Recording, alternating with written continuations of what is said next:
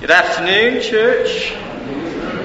Warm welcome to everybody here today on this fine, glorious day.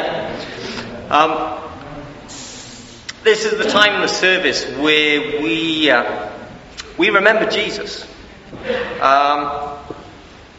It seems strange to say that because every day we should be remembering Jesus, but this particular time in the service where we are within the community of the church, there is something special about partaking of the bread and the fruit of the vine together, to remember Jesus together as a body. I want to start off with a story. It's a story and it's written on a tombstone in North Wales. And it reads, in the 13th century, Llywelyn, Prince of North Wales, had a palace at Beddgelert. One day he went hunting without Gelert, the faithful hound, who was unaccountably absent. On Llywelyn's return, the truant, stained and smeared with blood, joyfully sprang to his master. The prince, alarmed, hastened to find his son and saw the infant's cot empty, the bedclothes and floor covered with blood. The frantic father plunged his sword into the hound's side, thinking it had killed his heir. The dog's dying yell was answered by a child's cry. Llywelyn searched and discovered his boy unharmed, but nearby lay the body of a mighty wolf which Gelert had slain. The prince, filled with remorse, said never to have smiled again. He buried Gelert at this spot. It's an interesting place because it's just in the middle of the field, this stone. I think there's a bit of a sculpture there now. And the place is really only famous for this myth. I don't know whether it was true or not, but the one thing that struck me about this story is I think we can all pass judgment on someone without knowing the full story. And it can lead to awful consequences.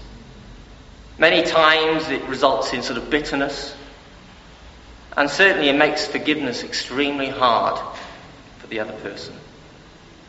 And when we see that person, we're reminded of that judgment that we made. Jesus was judged. Yeah, he didn't do any wrong, but it cost him his life. There was no bitterness, but he had sorrow for us. Instead of anger, there was forgiveness. So when I see the cross, I don't see hatred, but I feel forgiveness. We all make errors in life. Bad things are remembered over the good things we do. But unlike people, Jesus had the ability to forgive not just one person, but everyone. Each and every one of us here today. He forgave the paralytic lowered on a mat through the roof. In Matthew 9, verses 2 to 8. He forgave the woman caught in adultery. In John 8, 3 to 11. He forgave the woman who anointed his feet with oil. In Luke 7, 47 to 50. He forgave Peter for denying he knew Jesus. In John 18, 25 to 27. He forgave the criminal on the cross next to him. In Luke 23, 39 to 43. He forgave the people who crucified him. And just as he forgave all those people, he also forgives you and he forgives me. Why?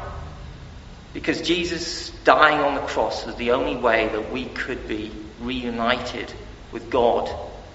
To forgive me for all the mistakes, so I can be cleansed, we can be cleansed, both now and forevermore.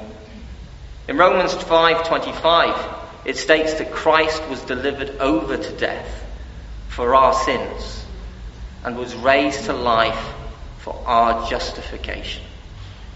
We give Christ our sins, all those mistakes we make in life, and he gives us his forgiveness.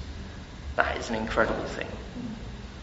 That forgiveness that it covers over everything. It's not a partial forgiveness. It's not a forgiveness that sort of, well, I only forgive you if you do this or that. It is complete. There is nothing we can do to earn this. Only through Christ can we receive God's forgiveness. Let us remember what Christ has given us as we take the bread and the wine. Let's bow our heads in prayer. Dear Father, Lord, thank you. Thank you for giving us your Son. Your Son whose only real sort of mission on earth was to die on the cross, Lord.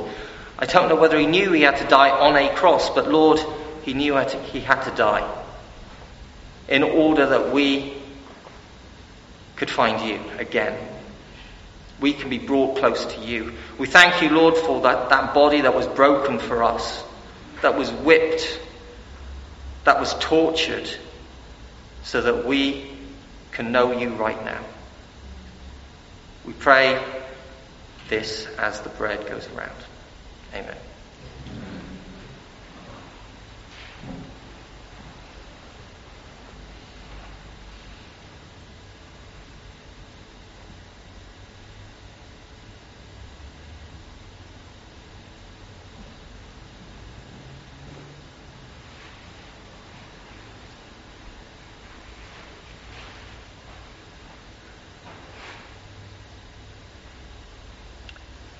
Let's pray for the fruit of the vine as it goes around. Father, thank you for your incredible mercy on us, that you should sort of grant us your Son, to have his blood spilled so that we can come before you right now. We remember your Son as the vine, the fruit of the vine goes around. And we ask that you bring into our hearts, Lord, the true meaning of being a disciple of your Son. Thank you, Father, for these times. We praise you in your Son's name. Amen.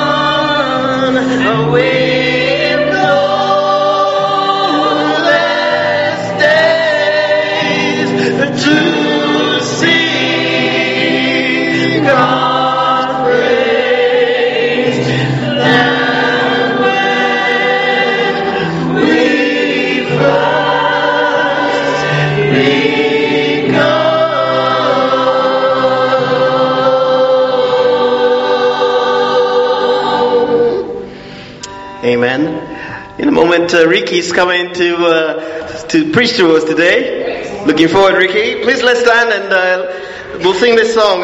Just a verse and a chorus maybe. Soon and very soon.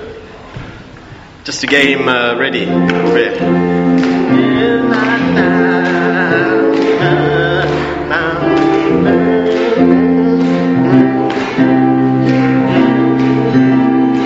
Soon and very soon, soon and very soon, I said we are going to see the King. I said soon and very soon, we are going to see the King. Soon and very soon, soon and very soon, we are going to see the King. We'll be singing hallelujah, hallelujah, we're going to sing. No more crying there, no more crying there. We are going to see.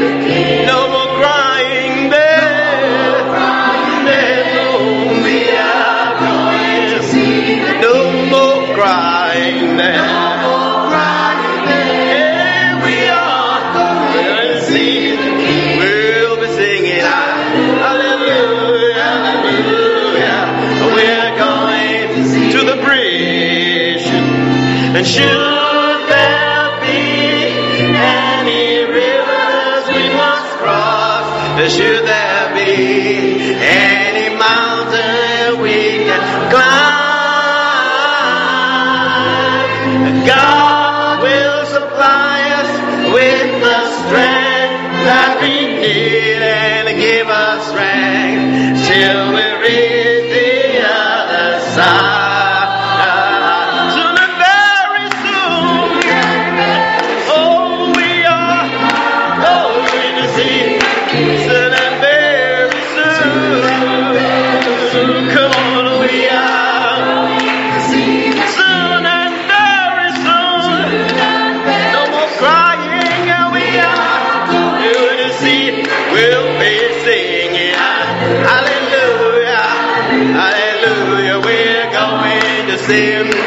We'll be singing hallelujah, hallelujah, hallelujah. We're going to see the King. Ricky, come on up.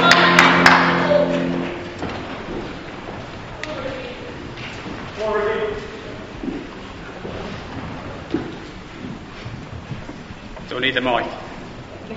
Oh yes. Okay, good afternoon, church. Just a thing before I start, the flowers, ladies, please take plenty of flowers, otherwise they'll come back to us, and I haven't got enough vases in our house for all these flowers. So please take a handful of daffodils and take them with you. Anybody take them, because they'll only again coming back up to our home. Okay, before I start the sermon today is a carry-on from in the scriptures from when Mulligan finished off. We're getting back to a bit of back to the sequence there, so it's just a continuation of that. And I haven't got anything to flip out into the audience, by the way, into the crowd today. So you are safe, and it was an excellent sermon last week, by the way. I have to say that it was a brilliant sermon last week. Before I start this, I'm going to ask you two questions, and I think you should write these. I think you should write these down first. Okay. It's your relationship to God. I want to know, first of all, the first question I want to ask you: have you got religion, or have you got relationship? Okay. Have you got religion, or have you got relationship?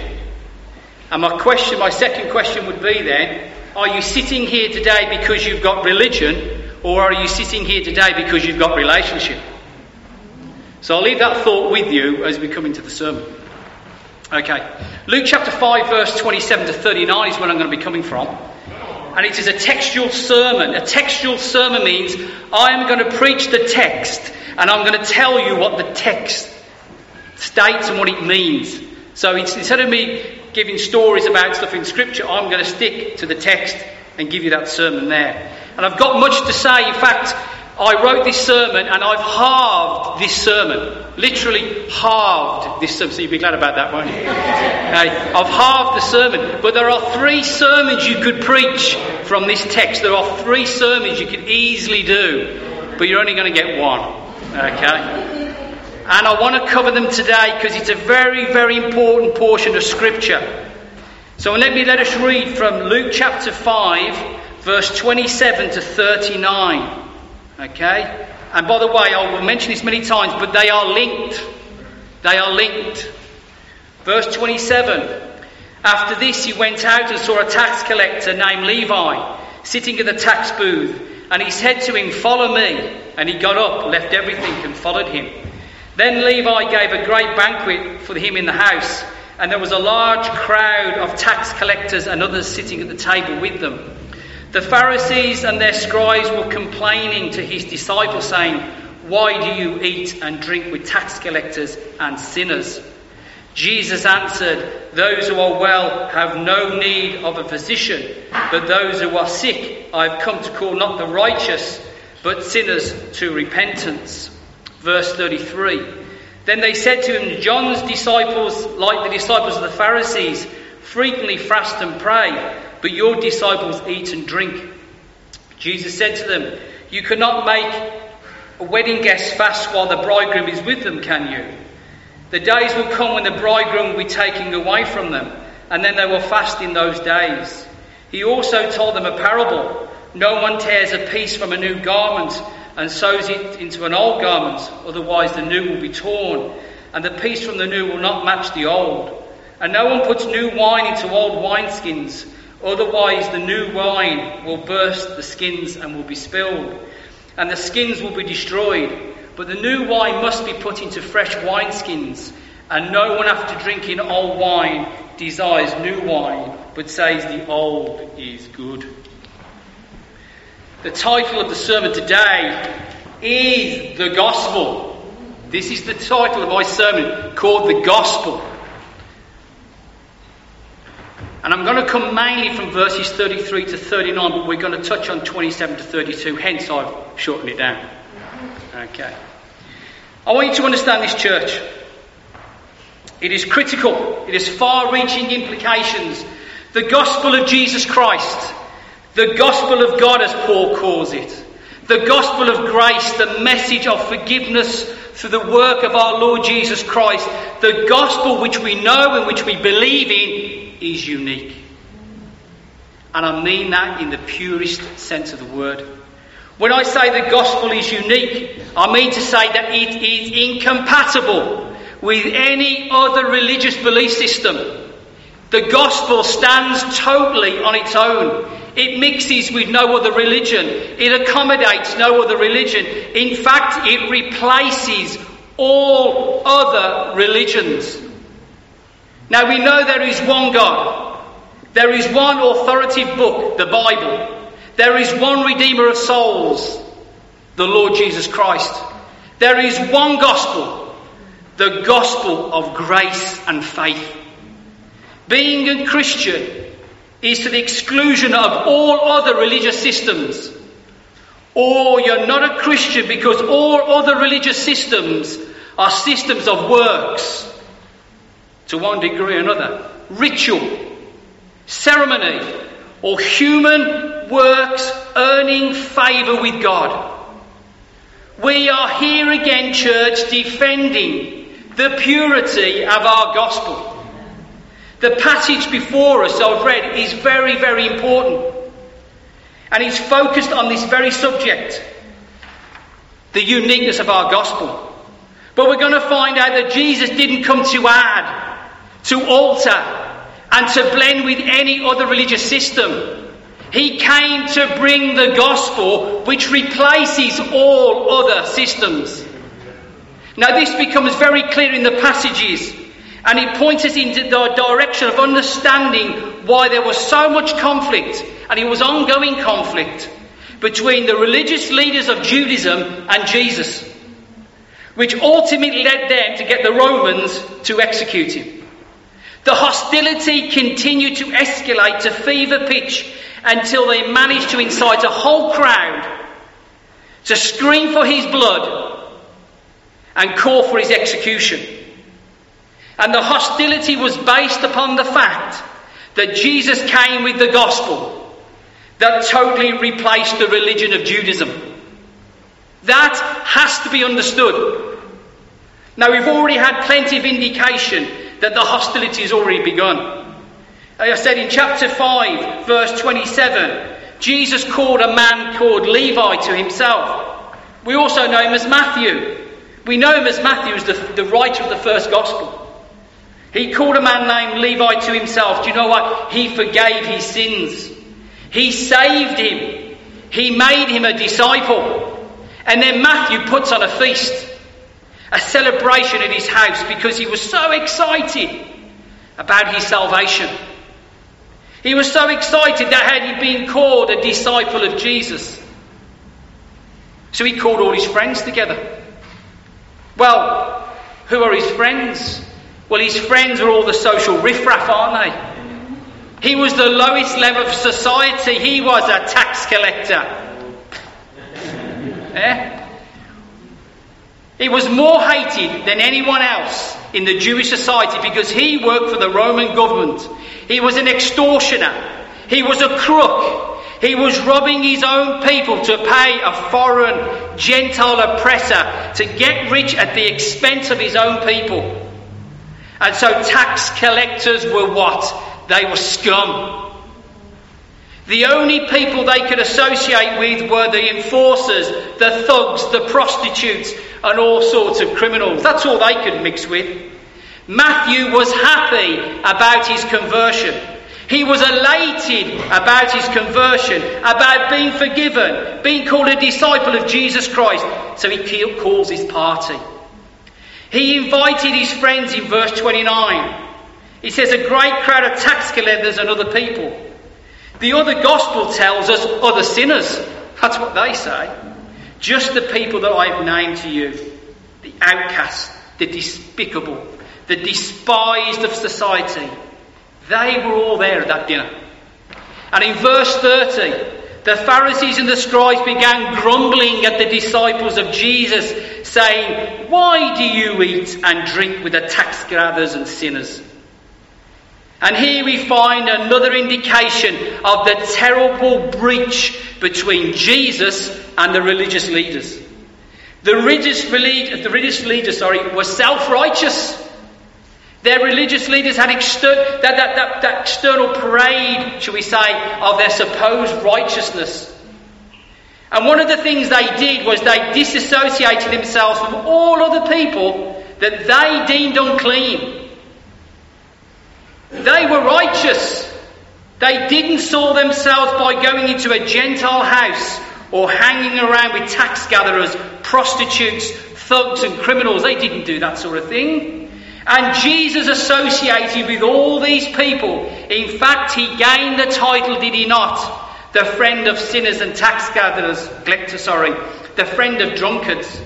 Because those are the people that Jesus went to.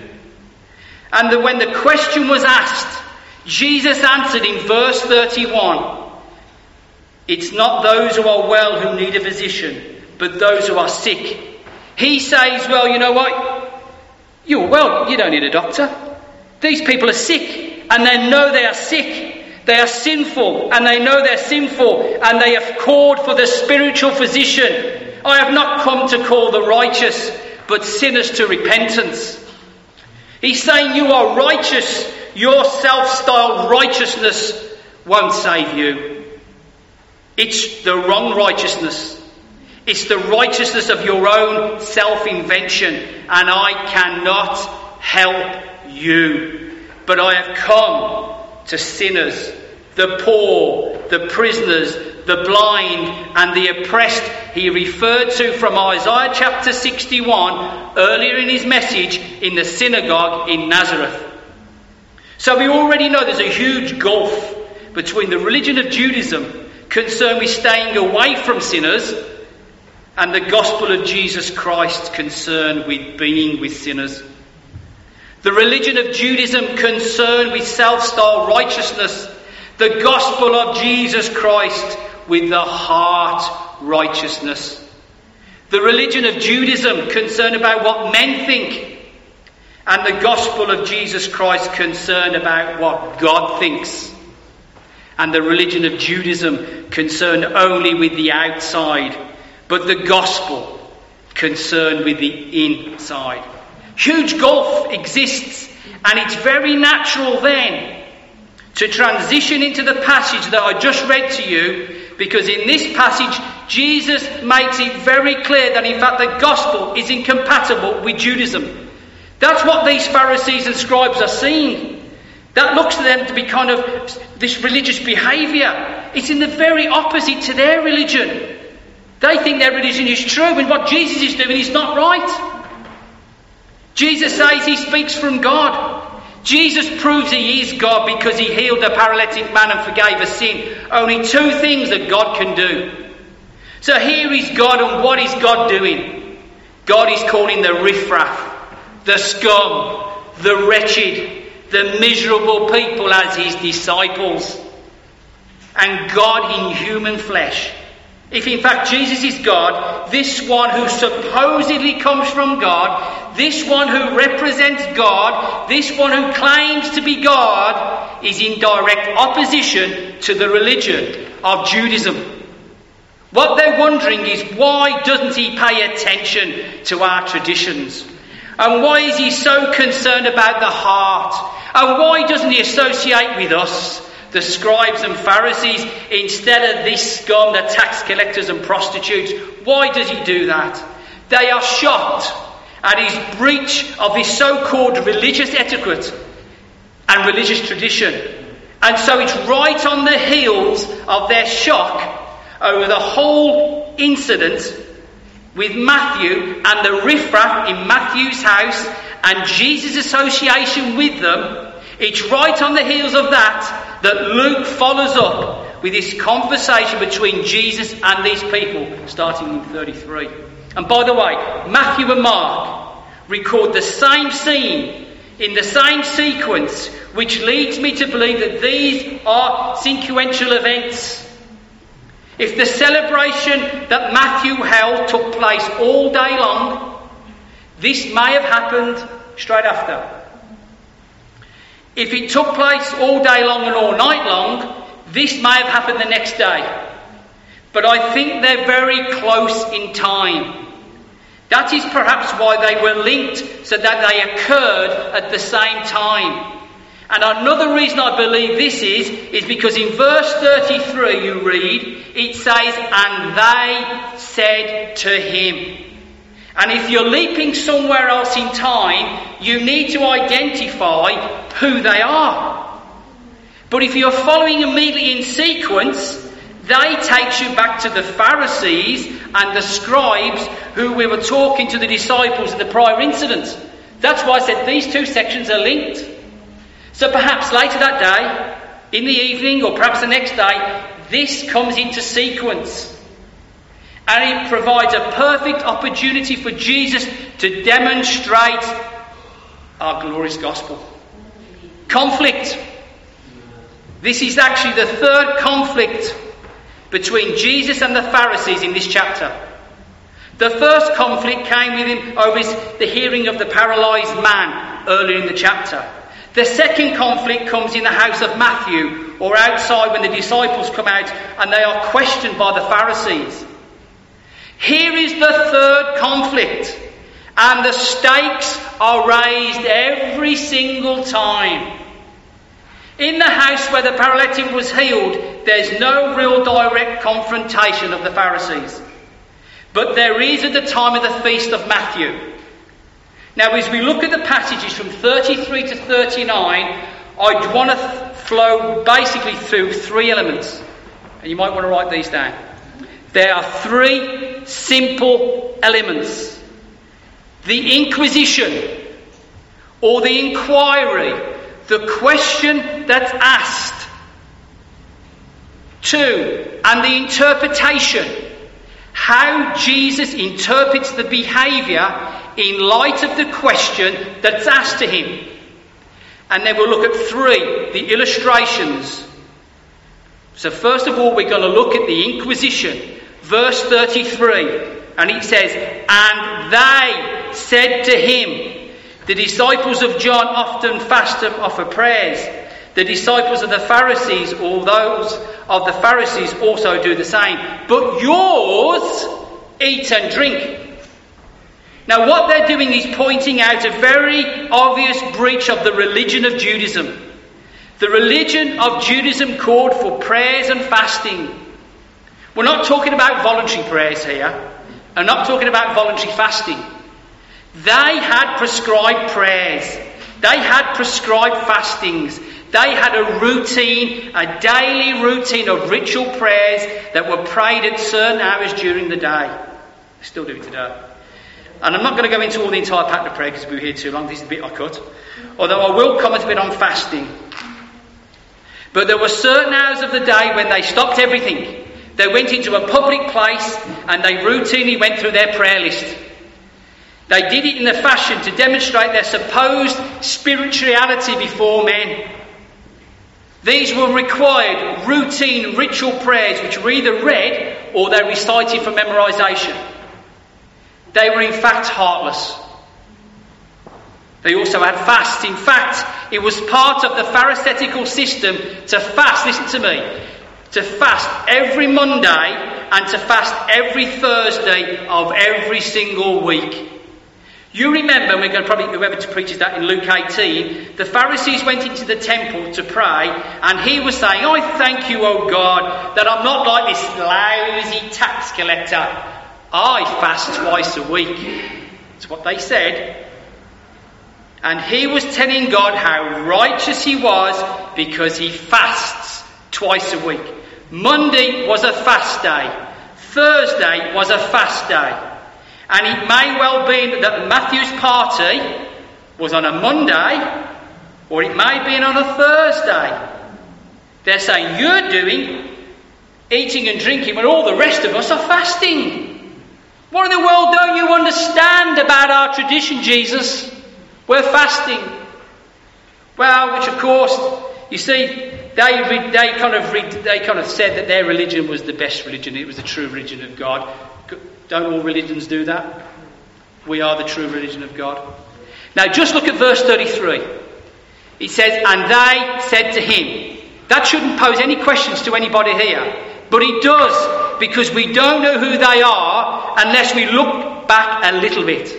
Luke seems to use they to take us back to the Pharisees and scribes, as I said. They are the group in verse 30 that had just encountered disciples, and they no doubt refers to them. So Luke poses the question from the Pharisees and the scribes, and they say, all the disciples of John fast and pray, and our disciples also do the same, but yours eat and drink.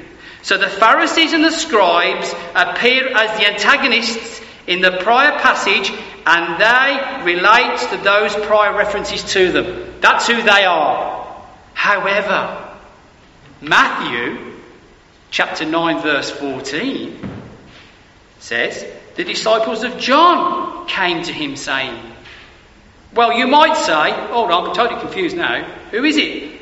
Is it the scribes and the Pharisees are coming, or is it the disciples of John? Is there a contradiction in Scripture? Because one says one and one says another. No, Mark records the same incident. Chapter 2 verse 18 says, and John's disciples and the Pharisees were fasting, and they came and said to him.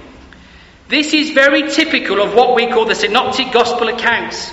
Luke emphasises the Pharisees posing the question. Matthew emphasises the disciples of John posing the question. And Mark says they both pose the question. Very simply, church, the disciples of John were associated with the Pharisees and the scribes. That might shock you. They were. They were hanging out together. They were committed to the same patterns of prayers and fasting. They came together and they asked the question together. Now this is very interesting. Both groups obviously observed these fasts and prayers. It says the disciples of John often fast and offer prayers. The disciples of the Pharisees do the same. They have a pattern, they have a routine, and they keep it, and your disciples ignore it. That's what they said to Jesus in the text. This is an outrage, Jesus. Don't you understand? This is our religion.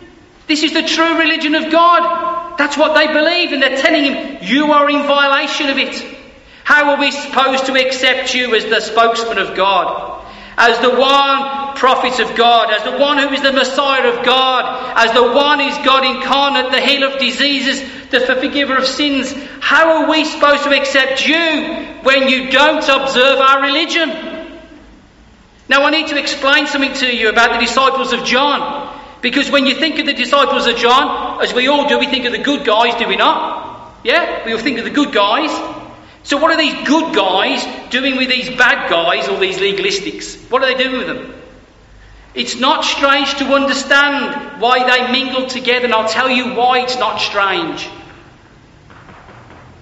John the prophet, you remember, came in the 3rd chapter of Luke. He came into the region of the Jordan, and he was preaching repentance, was he not? The Messiah is coming. The Messiah is coming. The kingdom's coming. You better get ready when the king comes, because he's going to set up his kingdom, and you better repent. It's what John was saying. If you don't repent, the wrath of God's going to come upon you. Do you remember that? We've had that. It's a very strong message. And it tells us in Luke chapter 3, starting in verse 3 and going down to verse 15, that everybody in the Jordan area was coming there.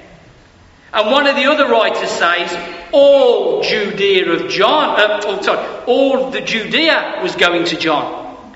So literally, thousands, if not tens of thousands of people were going to John. They were listening to John preaching repentance and getting ready for the Messiah. Come, repent and be forgiven, and get your heart ready for the Messiah, John was saying. And thousands, and John, John had thousands of disciples. There was a day, you remember, in John's ministry, not all these people would have been there that day when Jesus showed up. And that was the day that John points to Jesus and he says to him, behold, the Lamb of God who takes away the sin of the world. That's what John said. And John wanted his disciples then to move their allegiance, where from? From him to Jesus. And in John chapter 3, verse 28 to 30, John said, he must increase and I must decrease. I've got to fade away and you've got to move over. You've got to move towards the Messiah, Jesus Christ. And Jesus, you remember, was baptised by John. And you remember the Father said, this is my beloved Son, whom I well pleased. We all remember that. The Spirit descended upon him. And it was clearly recognisable to John that he was the Messiah. And so John wanted to transition his people to the one that had to increase, Christ. But not all of John's followers were there that day. And not all of his followers are convinced that Jesus was actually the Messiah. Not all of the disciples of John followed Jesus, but I'll tell you what many of them did. Because we meet them in this context. They made a commitment at the river. They confessed their sin. They asked for forgiveness. They wanted to be acceptable to the Messiah when he came to set up his kingdom, because they wanted to get into the kingdom. So they cranked up their religious involvement a few notches. How are you going to do that in Judaism? How are you going to crank it up? You'd start hanging around with who? You'd start hanging around with the Pharisees and the scribes. You would say, hey, we had a dedication down by the river. I recommitted my life to my religion and to God. So where is the highest level of religion? Where do we need? We've got to get there. Who's doing it? Oh, do you know, let's hang around with them guys.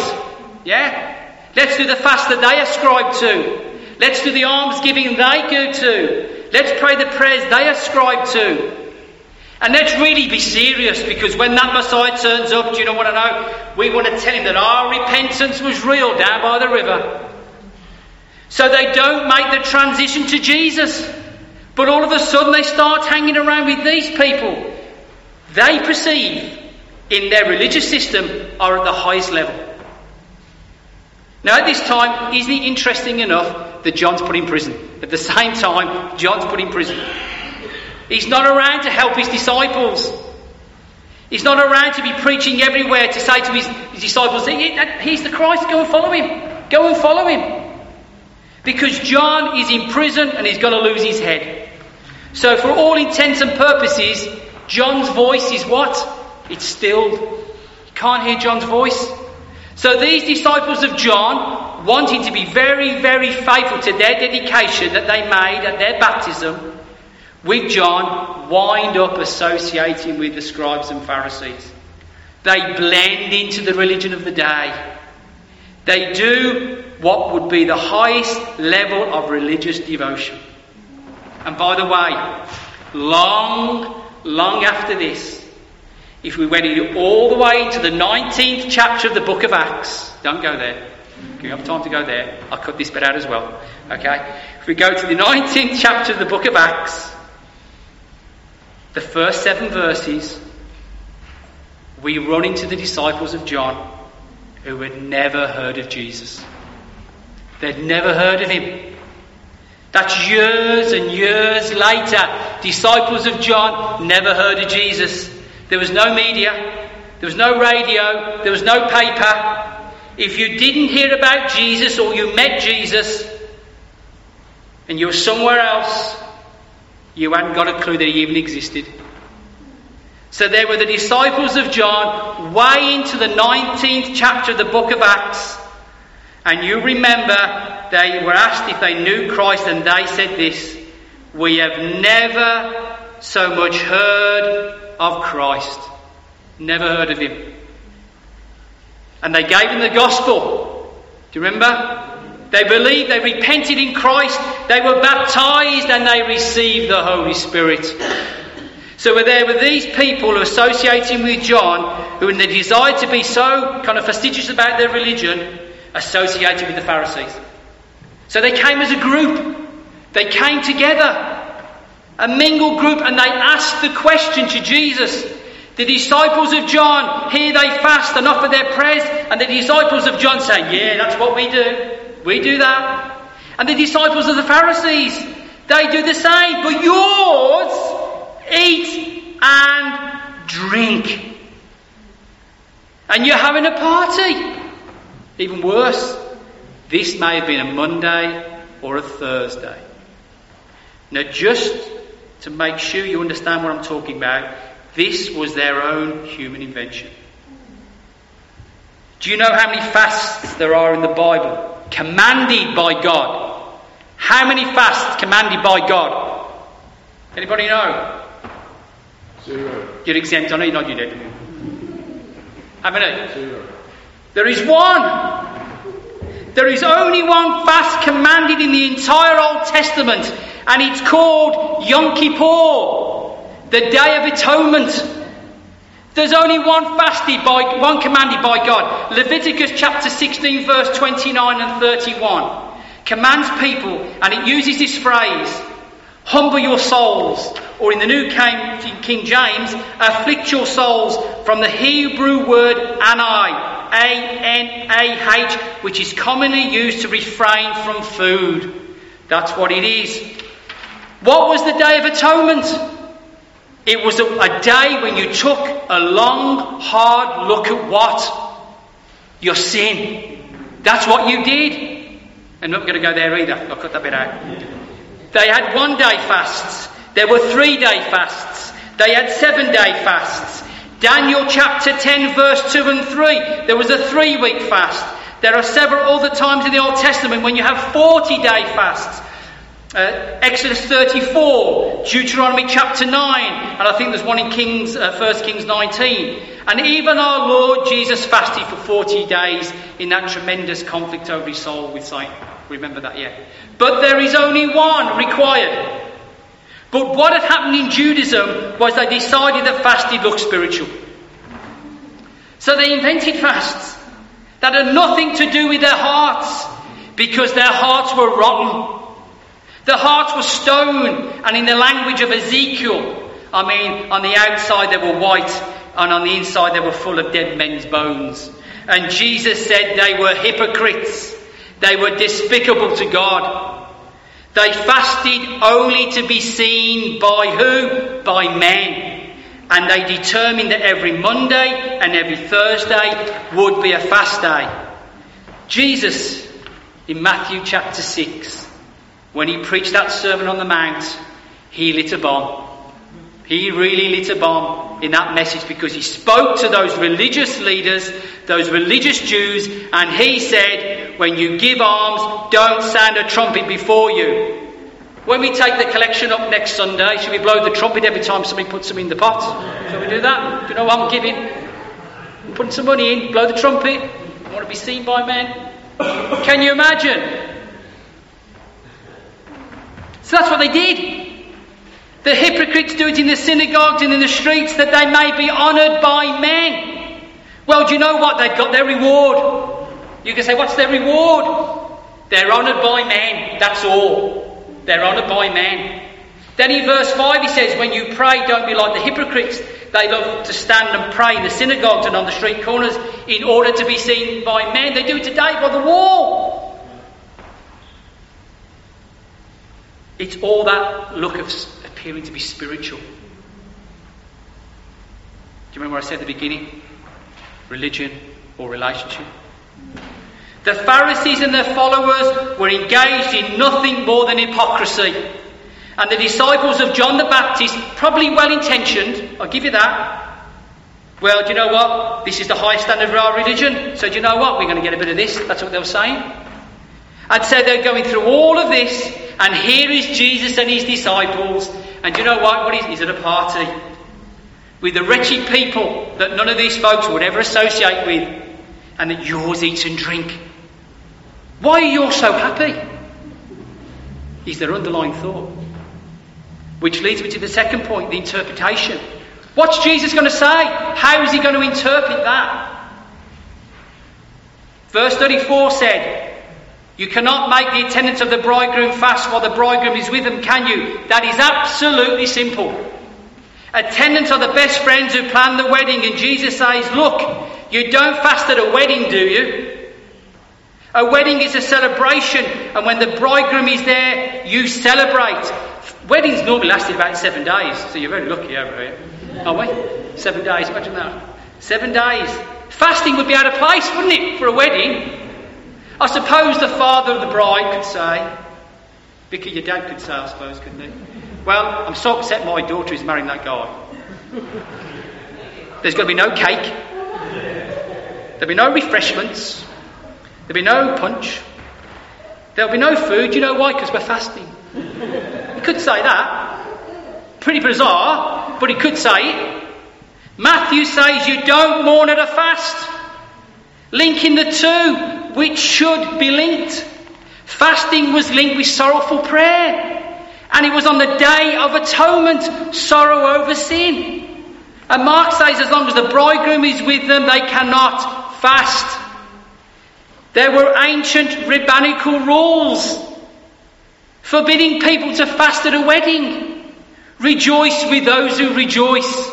There is a time, says Ecclesiastes, to weep and a time to laugh. Fasting has its appropriate time for when we've had a loss maybe in the family, and you're broken heart and you're grieving. Sometimes you don't want to eat. You want to fast, you want to pray. There are times for that. But Jesus says, you don't get it, do you? You do not get it. The bridegroom is here. And who's the bridegroom? It's Jesus, he's here. There's an old Jewish document called the Megillat Tanakh, called the Scroll of Fasting. And it says fasting is forbidden in all days devoted to happy times of celebration.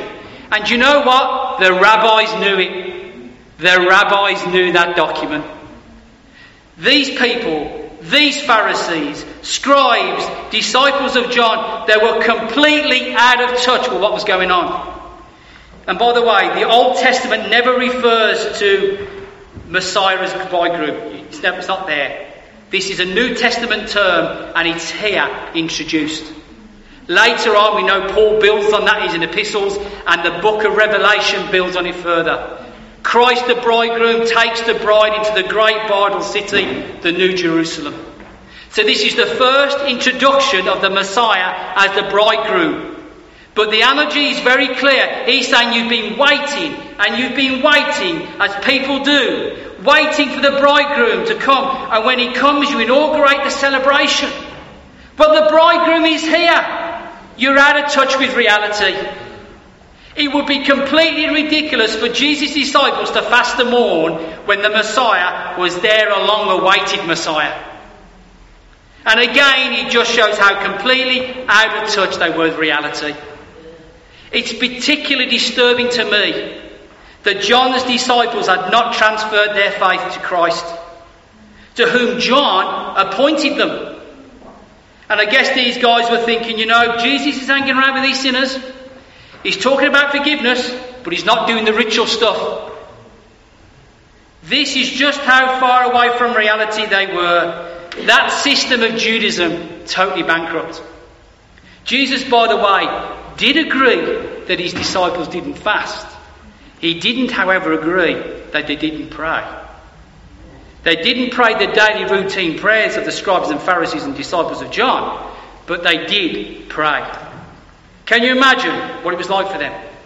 Just being there with the long-awaited Messiah, day after day. Can you imagine the exhilaration, the joy? What fulfillment. They were with the Messiah, they'd been forgiven. They were the poor, the prisoners, the blind and the oppressed. They had been released. Joy of all joy. They were in the presence of the Messiah. They were seeing his power, hearing his teaching. Fasting would be absolutely ridiculous. And then Jesus adds in verse 35, but the days will come when the bridegroom is taken away from them, and then they will fast in those days. That's an interesting statement. The days will come. There's going to be a time in the future, and in that future time the wedding joy is going to end. Why?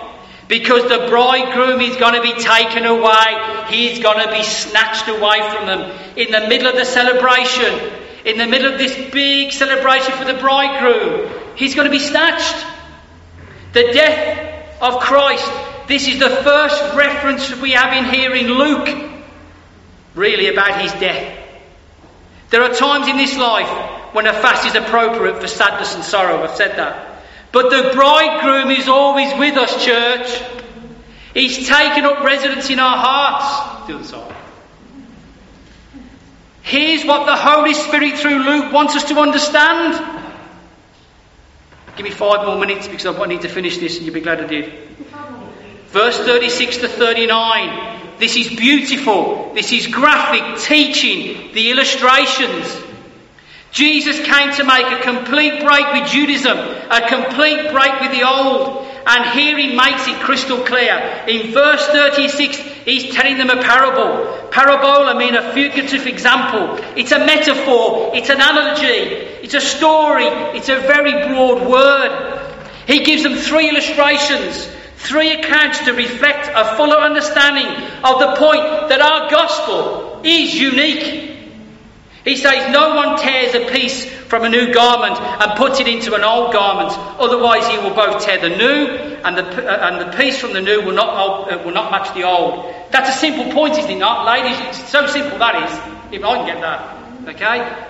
If you had a new garment, you wouldn't tear a piece out of it because you'd just ruin the new garment, wouldn't you? And if you took the piece out and you sewed it into the old, and Matthew and Mark call it an unshrunk piece, as soon as you wash it, usually the new piece shrinks, it rips the threads out and creates a hole all over again. And now you haven't been able to repair the old, and you've totally ruined the new. That's a simple illustration. What's Jesus saying? You can't patch the gospel, church, into any religious system.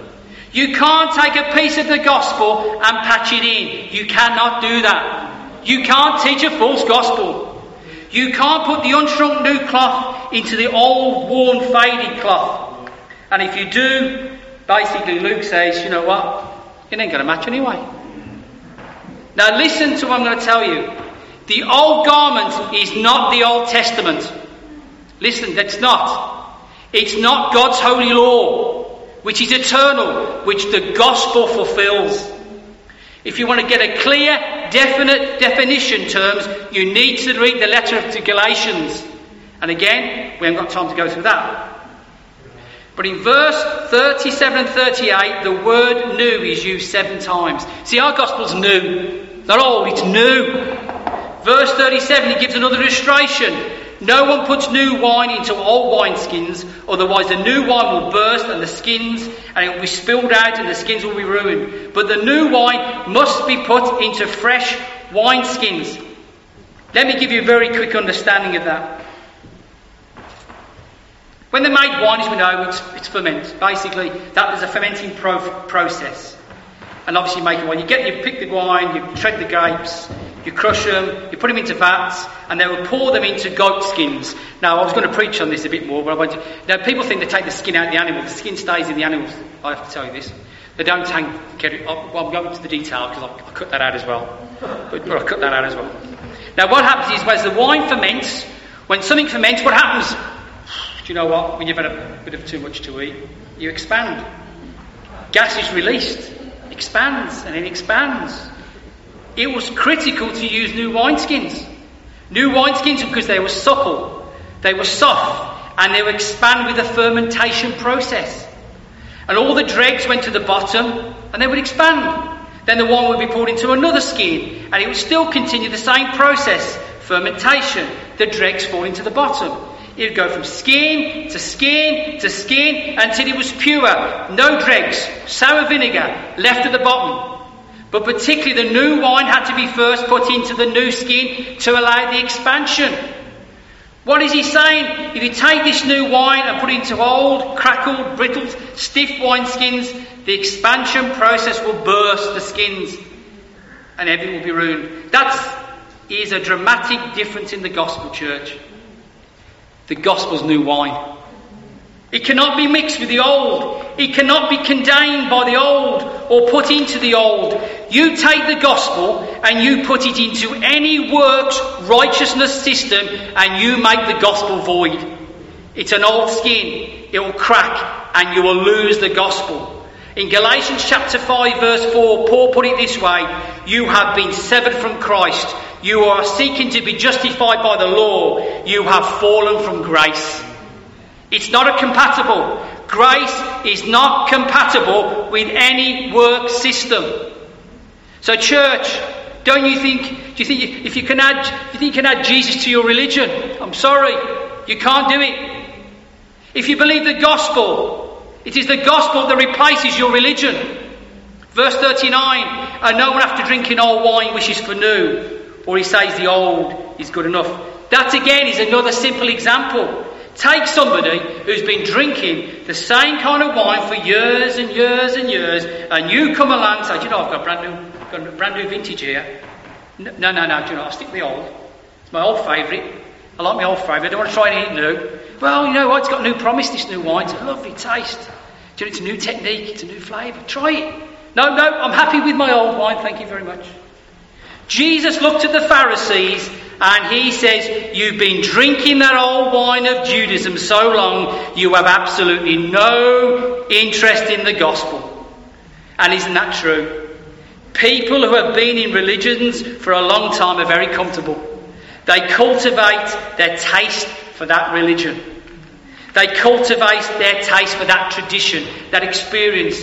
And Judaism had become mellowed and settled by centuries of experience and mounting, increasing tradition, until it was so much part of the fabric of their life, they couldn't even see themselves in any other way.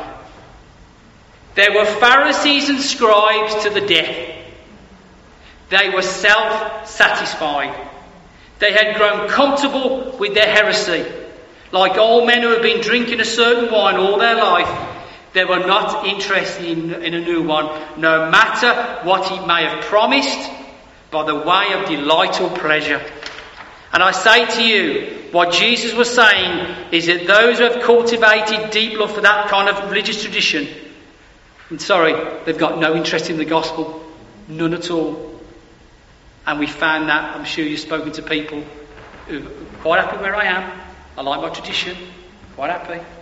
The Judaism of Jesus' time was very satisfying old wine, and they wanted nothing to do with the new. And eventually they saw to it that Jesus Christ was crucified for it. How sad's that? But that's where sinners are today as well. There's no mixing, church. For those who aren't willing to come out of their false religions to the gospel, there is no hope. There is no hope. They aren't about to sell everything to buy the treasure in the field. They aren't about to sell everything to buy the pearl of great price. They certainly aren't going to take the cup of Luke chapter 22 verse 20, the cup of the new covenant. So what do we do, church, as we finish it off? What do we do? Do we tell them, do you know it's okay? We'll put the gospel into your tradition as a patch. We'll do that. Do we tell them it's okay and we'll dump some of the gospel into their old wineskins? Should we do that? Because we're scared to upset them? No, church. Church, to finish, and we'll have a prayer. We have to preach the gospel because the gospel stands alone. Let us pray. Our Father, we thank you for this powerful passage and its immense implication. May there be no soul here who, having drunk for a long time the old, is saying, I'm not interested in the new. Lord, deliver souls from that tragic rejection. By your grace and mercy, may you shatter their confidence in false religion and bring them to the pure delight of the gospel of Jesus Christ. We pray in his name. Amen. Amen.